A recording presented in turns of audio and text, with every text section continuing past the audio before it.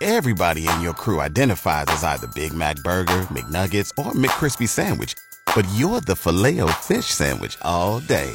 That crispy fish, that savory tartar sauce, that melty cheese, that pillowy bun.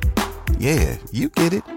Every time. And if you love the Filet-O-Fish, right now you can catch two of the classics you love for just $6. Limited time only. Price and participation may vary. Cannot be combined with any other offer. Single item at regular price. Ba-da-ba-ba-ba. A bitter war of words between Chris Fine and his former bandmates in Slipknot.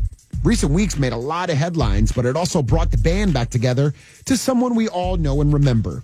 Slipknot has now removed all doubt by hiring a replacement for the percussionist, and it's a name that you know, a name that was formerly with Slipknot, but unfortunately got the boot. The band announced yesterday they brought back former drummer Joey Jordison.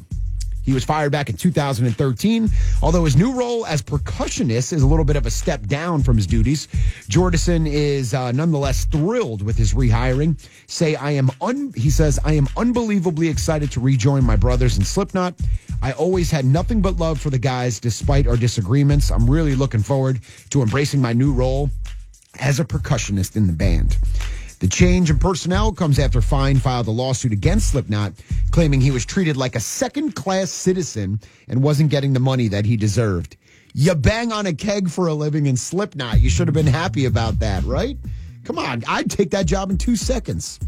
But the question is, it's great Joey's back with the band, but is it a step down? He was Slipknot's legendary drummer. Behind the kit, surrounded by cymbals and drums, on fire, flipping upside down, and now you're a percussionist.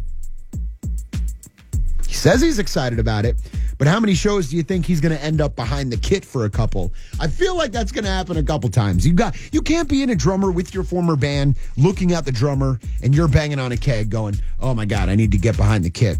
So I'm wondering if the Knotfest tour is going to have 2 kits set up on stage, just so Joey can jump on and bang on the sticks every once in a while.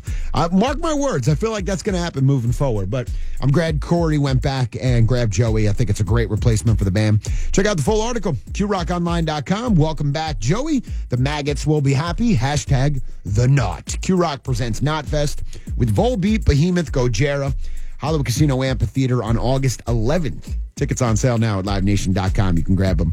Metallica and Tools on the way. It's Q-Rock. All right. You wanted them. Q-Rock's got them.